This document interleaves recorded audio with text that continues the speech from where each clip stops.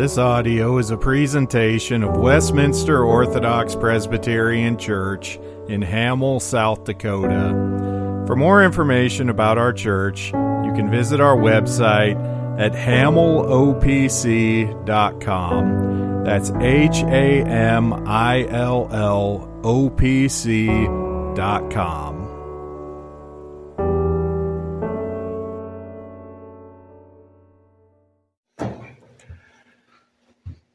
Our sermon text tonight comes from Matthew chapter 18. Matthew 18, and I will begin reading in verse 21 and read through the end of the chapter in verse 35.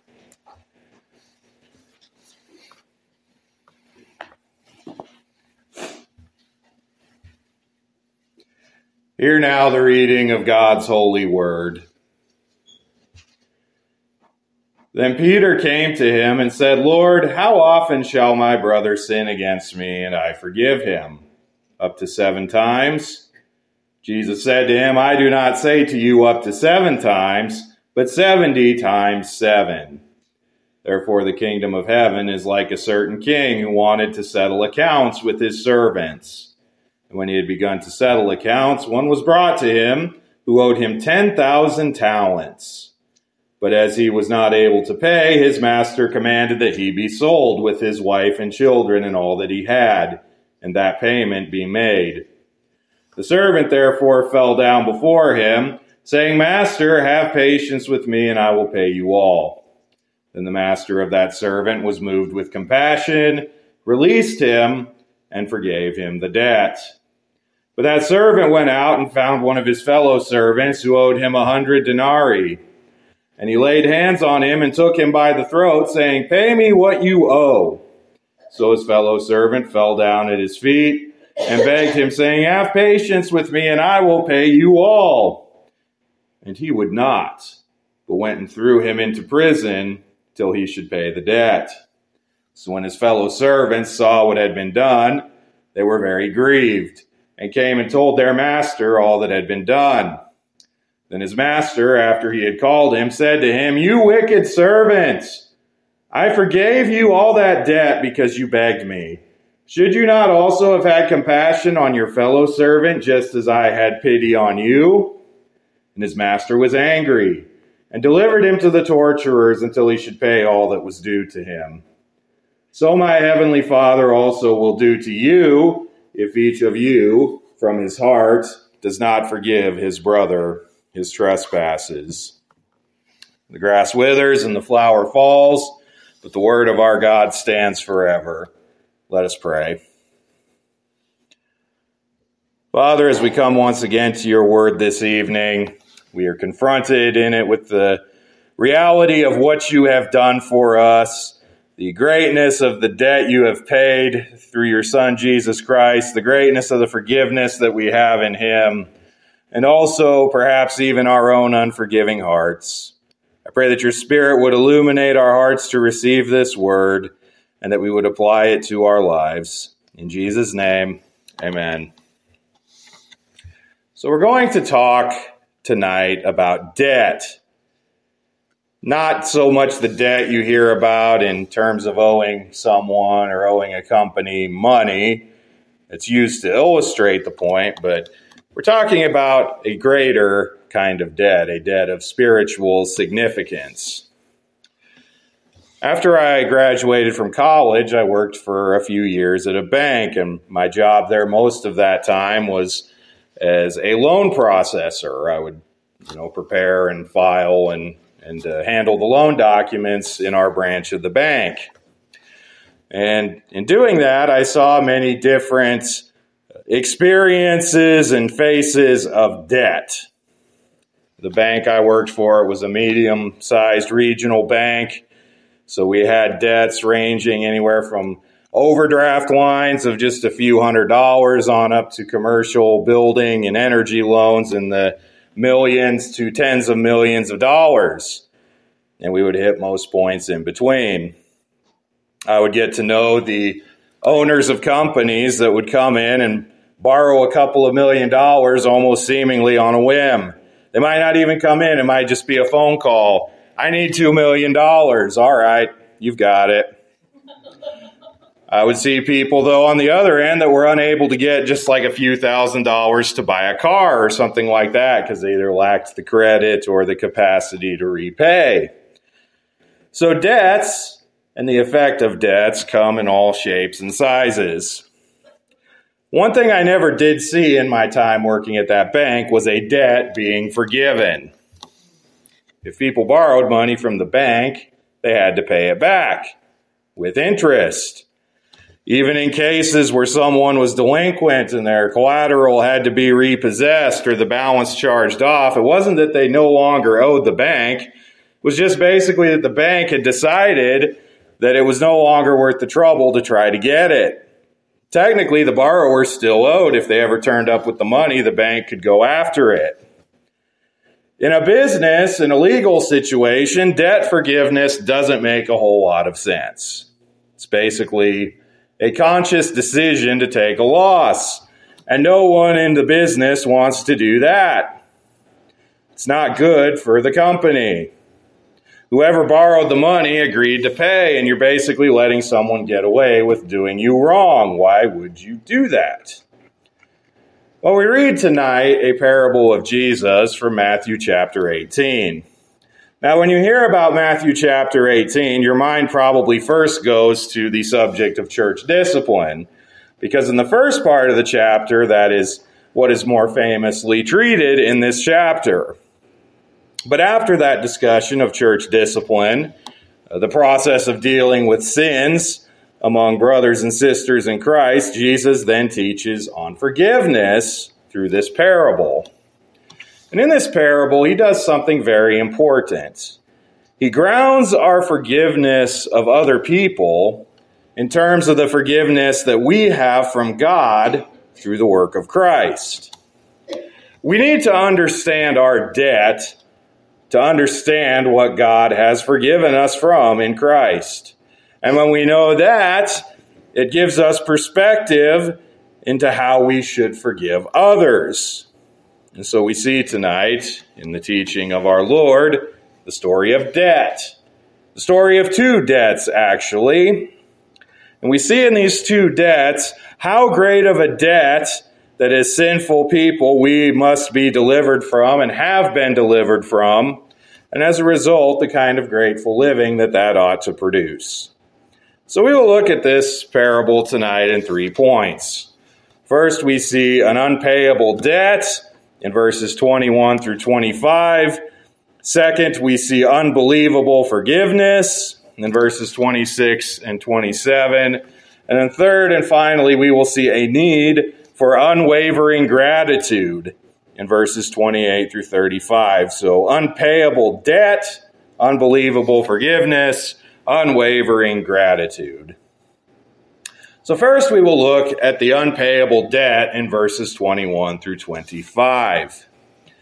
Now, as I've already mentioned, Jesus had just completed his teaching on church discipline, the results of personal sins and how those are to be handled. Now, it's not just coincidental that we see these two topics here together in the same chapter. For it may well be that when one is sinned against, perhaps when a process of admonition and church discipline is needed, somewhere along the way or after the fact, the sinner repents and the sinner seeks forgiveness. And so we come to this conversation between Peter and Jesus. Peter asks Jesus a question in light of this teaching about dealing with interpersonal sins. He asks, Lord, how often will my brother sin against me and I forgive him? As many as 7 times, up to 7 times? Now it would seem that Peter intends to offer Jesus a good deal here. Not only am I going to forgive my brother in Christ who sins against me, I'm going to do it 7 whole times for the same thing. Now, we can be inclined to think lowly of Peter here because we know how this story ends. But at the end of the day, it seems that Peter is offering something that we would probably not be naturally inclined to do. Perhaps you've heard the popular saying, fool me once, shame on you. Fool me twice, shame on me. We're less inclined to forgive even once or twice, much less 7 times. So again, Peter is making what would seem to be a pretty pious offer. I'll give someone not 1, not 2, but 7 times of sinning against me in the same way before I finally cut ties or take revenge. But for Jesus, that's not good enough. Jesus tells Peter that 7 is not enough, but instead, depending on your translation, it either says 70 times 7 times or 77 times. I could go into the text issues as to whether it should be 77 or 70 times 7, which is 490, but that would be beside the point. The point is, it's a really big number. Have you ever forgiven someone for the same offense 77 or 490 times? Maybe you have, but you're probably not keeping count at that point. Nobody does. The point is not the numbers. The point that Jesus is making here is that we are to forgive our brother as many times as forgiveness is needed. We don't reserve the right to cut our brothers and sisters in Christ off from forgiveness should they sincerely seek it. We are commanded to forgive. Jesus then proceeds to illustrate this point with this parable. We're introduced here to a king who wants to settle accounts. Basically, he wants to pay his bills and collect his debts that are outstanding, more or less balance his books. As he's working through his accounts, we see in verse 24 that this man is brought to him who owes 10,000 talents. Now, just how much money are we talking about? Well, in that day, a talent could be one of 2 things. It could be a measure of weight. So here it could be talking about a certain quantity of gold or silver, or it could also be a measure of money, of currency. So if we go by the measure of weight, while we don't know exactly the conversion, one commentator suggests that on the low end, that would have been about $12 million. Now, that commentator wrote that in the 1980s, so it would probably be even higher now. But on the high end, depending on if we use the weight, and depending on if it's gold or silver and the market and that, it could be over $1 billion. Now, if we're talking about it as the measure of money, which is probably more likely since we are talking about debts here, a talent was worth roughly 6,000 denarii. And a denarius was roughly a day's wages. The typical farm worker or laborer of the day would make about a denarii a day. So 6,000 of those would be roughly the daily wages for about 20 years. That's 1 talent. Remember, this guy owed 10,000 of those. So we're talking about a debt that would take nearly 200,000 years to pay off at the standard day wage. In other words, this is an impossible debt. There is no hope whatsoever of this guy being able to come up with the money and pay it off. Now, a debt this large is what we look at, what we face in our spiritual condition. Because of Adam's fall and sin, because of our sin, there is a debt that we have incurred against God. God is holy and just. And as such, he can't just pretend that the debt isn't there. It must be paid. And yet, this is very clearly a debt we cannot pay. In fact, we add to it all the time. We continue to sin against God. Maybe to use a modern illustration to show us just how large of a debt it could be, there is a website that tracks in real time the entire national debt of the United States. I paid a visit there this week. It's not a happy place. Currently, the U.S. national debt is over $31 trillion. And not only is it that high, but it goes up by about $50,000 every second. While I spoke the last sentence, it went up a few $100,000 more. Now imagine if you personally owed that entire debt yourself, and it was growing at that rate.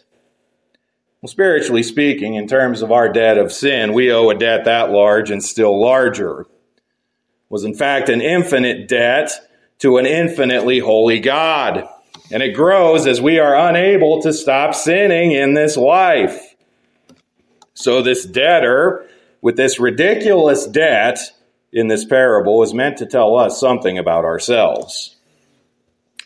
The guy who owes this inconceivable amount of debt is suddenly told that it's due. Obviously, he doesn't have it. No one ever could. Now, in that day, in the first century, one remedy for an unpaid debt was to be sold into slavery. So this is what the king proposes, that he would sell this man along with his wife and children into slavery. Now, even this, there's no way that that would pay the whole debt. Even slaves were only so valuable. But a lifetime of slavery and whatever that produces, that could be the highest price that could be exacted for a debt. Of course, what would this solution mean for this man and his family? It'd be devastating. They would be separated. They would lose their freedom. They would lose everything that they had. This helps us to illustrate the nature of punishment for our debt of sin. For our sin, we deserve to suffer. We deserve to lose everything. We deserve eternal punishment of body and soul. And even in suffering for all eternity, we would never pay what we actually owed. We could not. The sinner in rebellion against God will spend 1 trillion years in the fires of hell and only be more indebted and guilty than when he started. Even in hell, he will not stop his hatred and rebellion against God. Now, this pains us to think about, and it should. It can be shocking to us. We're prone to our pride in our thinking that we're pretty good and that God should love us and accept us. As I mentioned this morning when we looked at moralistic therapeutic deism, a lot of people in our land believe this, that just as long as they're more good than bad, then God's going to accept them. But in fact, in our sins, we are so far removed from God, but there is nothing but devastation and condemnation unless another way is made. And that brings us to our second point as we come to the issue of payment for this debt. And so we turn to, in verses 26 and 27, unbelievable forgiveness. Now remember, this man owes an impossible debt. He has no real way, no real chance to pay it. But he asks for more time. That's a silly request. Like I said, there's no way he's going to pay. For all we know, he's asking for more time and he's going to skip town and flee from the country or something like that, because that would be about the only way he'd get away. Even if he sincerely intended to go find some way to come up with the money, it's just not going to happen. No one else would have that kind of money to lend, and even if they did, why would they let him have it? He's clearly not very good at paying what he owes. Now, perhaps when we are confronted with our unpayable debt of sin, we too are inclined to start looking for other ways out. Maybe someone else can take care of this. But our options are severely limited for a couple of reasons. First, human sin requires human punishment. No other creature can pay for human sin. You might ask, well, what about the sacrifices of the Old Testament? Weren't they there to pay for sin? Well, they themselves were not efficacious. They did not in themselves wash away sins. Rather, they were types and shadows of Christ, who does take away sins. So we see this in texts like Psalm 51:16, where David says that God will not be pleased with a burnt offering. Or Hebrews 10:4 that says that the blood of bulls and goats cannot take away sins. The sacrifices didn't actually take away sins because they were not human punishment for human sin. So that's the first reason another creature can't pay. But second, even if there was another person willing to bear this debt, they would fail on two grounds. For one, they would have their own debt of sin to reckon with, because all mankind is fallen in Adam and guilty of his sin. For another, every man, every human is limited by creaturely mortality. No one can bear the full wrath of God. Anyone who tried would be destroyed, would be consumed. Well short of even making a dent in this debt. And so this raises an old theological question, one famously asked by the medieval English theologian Anselm of Canterbury. The question is, why the God-man? Why do we need a mediator and a deliverer who is true God and a true and righteous man? Well, we need a true and righteous man because the debt of a person must be paid by a person, one the same in kind. And yet, he must be a true and righteous person, one not bearing his own debt of sin. But then we also need a mediator who is true God so that he can actually bear the weight of God's wrath, the price of this infinite debt. Only one infinitely powerful, only one divine could do that work. And so this talk of debts points us to the kind of mediator that we need. So we return to our story in Matthew 18. In verse 27, we get the king's response to this plea for more time and alternative ways of payment. We read that the master took pity on him and released him and forgave the debt. Now, given how large this debt is, we need to consider what this might mean for the master. To write off a debt of several lifetimes would likely mean that this master was taking a significant financial hit. It's not like the debt just disappears. Basically, the master's just deciding he's going to bear the loss himself. He loaned out the money thinking it was coming back, and now it's not. Now, why do I mention this?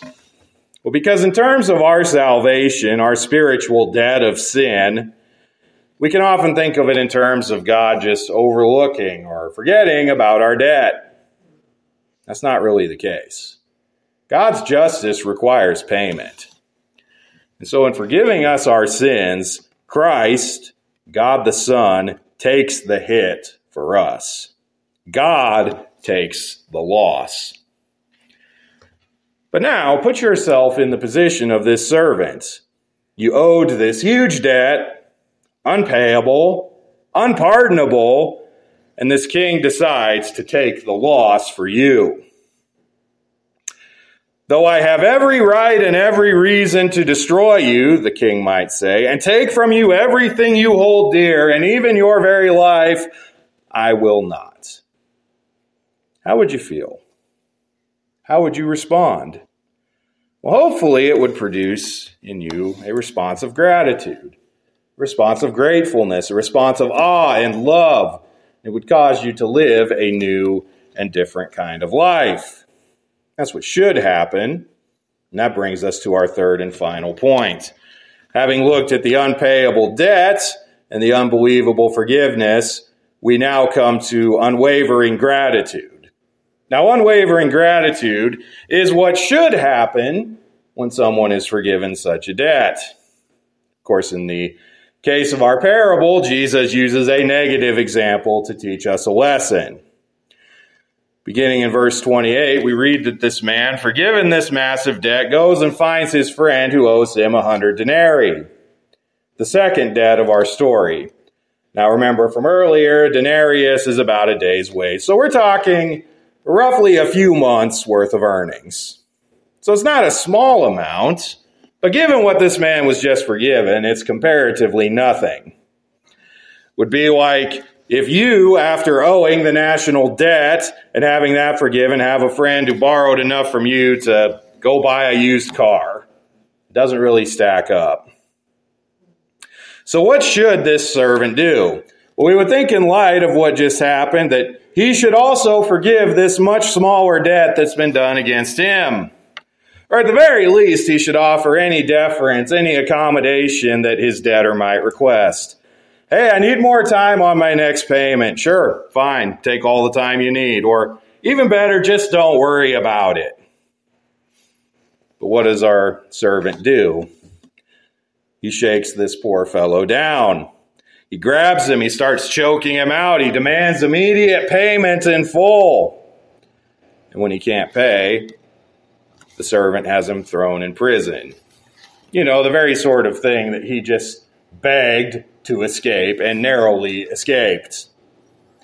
Now, if this sounds ridiculous to you, that is because it is supposed to.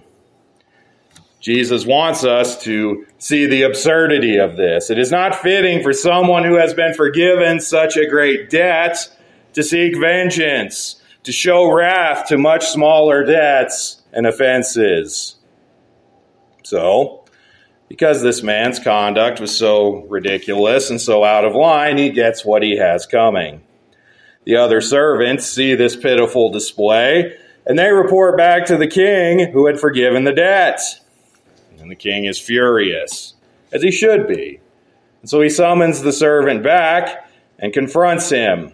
He says, "You wicked servant, I forgave you all the debt because you begged me. Should you not also have had compassion on your fellow servant, just as I had pity on you?" And then we see grave consequences. The servant is delivered to the jailers until he should pay the debt, or other translations say to the torturers, which, remember, given how large this debt is, he never will. So what are we to make of this? How does this relate to us? Well, in verse 35, Jesus concludes, "So also my heavenly Father will do to every one of you if you do not forgive your brother from your heart." So what is he saying here? Is he saying that if we withhold forgiveness, we lose our salvation, we fall out of a state of grace? No, because God does not lose any of his people. But the point is this: forgiven people are forgiving people. We have been forgiven in Christ a debt beyond anything we could ever even comprehend. That's going to impact how we live in this world and how we relate to the people around us. We are going to live a life of gratitude and love. We're going to be patient with and endure and forgive one another. Forgive debts and faults because we know that we have been forgiven something far greater that we could never pay by one who is infinitely greater. We should be a thankful, generous, compassionate, and forgiving people as a reflection of the generous, compassionate, and forgiving Savior that we have.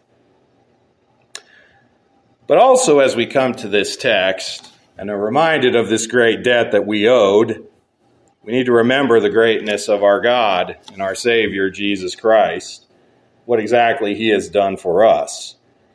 It can be easy, particularly if we've been Christians for a long time, or particularly in seasons of difficulty or distraction, to forget just how great of a salvation we have, to forget the insurmountable debt that we owed, and how our Lord Jesus Christ took it upon himself. He did not take it on by merely forgetting or by the stroke of a pen writing it off. He took that debt upon himself by taking on the form of a humble human servant, like us in all ways except for sin. He became a human because a human had to pay for human sin. He lived in this world, keeping the law perfectly, and he suffered and died the cruel and brutal death of the cross. He bore the full weight of God's wrath because he, being God, had the power to do it where we never could. And in his resurrection, his victory was declared. Christ has overcome sin and death. This is the mediator that we need, and this is the mediator that we must have. And this is the mediator we do have, and the great forgiveness and salvation that he gives. So the call tonight is twofold. First, consider Jesus and consider the salvation that we have in him. Perhaps tonight you are confronted for the first time with this reality of this debt of sin that you owe, as one who has sinned against your God. You will not be able in your humanity and of your own efforts to pay this debt. Apart from Christ, there is nothing that can be done for this debt but eternal conscious torment and condemnation, which you have earned justly and rightly for your sin. The only way of escape is through the blood of Christ. He has suffered and borne the weight of God's wrath and offers forgiveness of sins and eternal life to all who would repent of their sins and believe in his name. But perhaps tonight you are a Christian, yet you struggle in your heart to forgive others and to live this life of thankfulness and gratitude. Perhaps you are like this servant, forgiven a debt infinitely beyond your capacity, and yet you're shaking down your friends, your family, your co-workers, others in the church, others in your life, for a pittance of what they've done to you, when you have been forgiven by God for something so much greater. This parable is meant to reorient our perspective, to challenge us. As forgiven people, we should be forgiving people. We ought to live grateful lives of loving, humble service to the people around us. Perhaps even this is the means by which they will be won to Christ. And so may all of us tonight have the confidence that our debts are paid and we are delivered from them in Christ. And may we live lives of joyful gratitude as a result. Let us pray.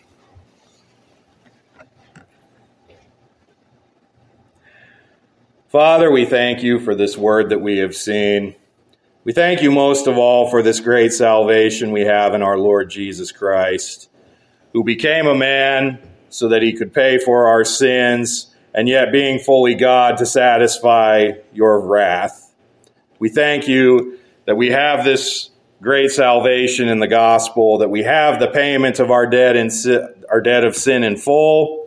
And I pray that in light of this glorious salvation that we have, we would forgive others and love and serve them and make your name great in the world around us. And we pray this in Jesus' name. Amen.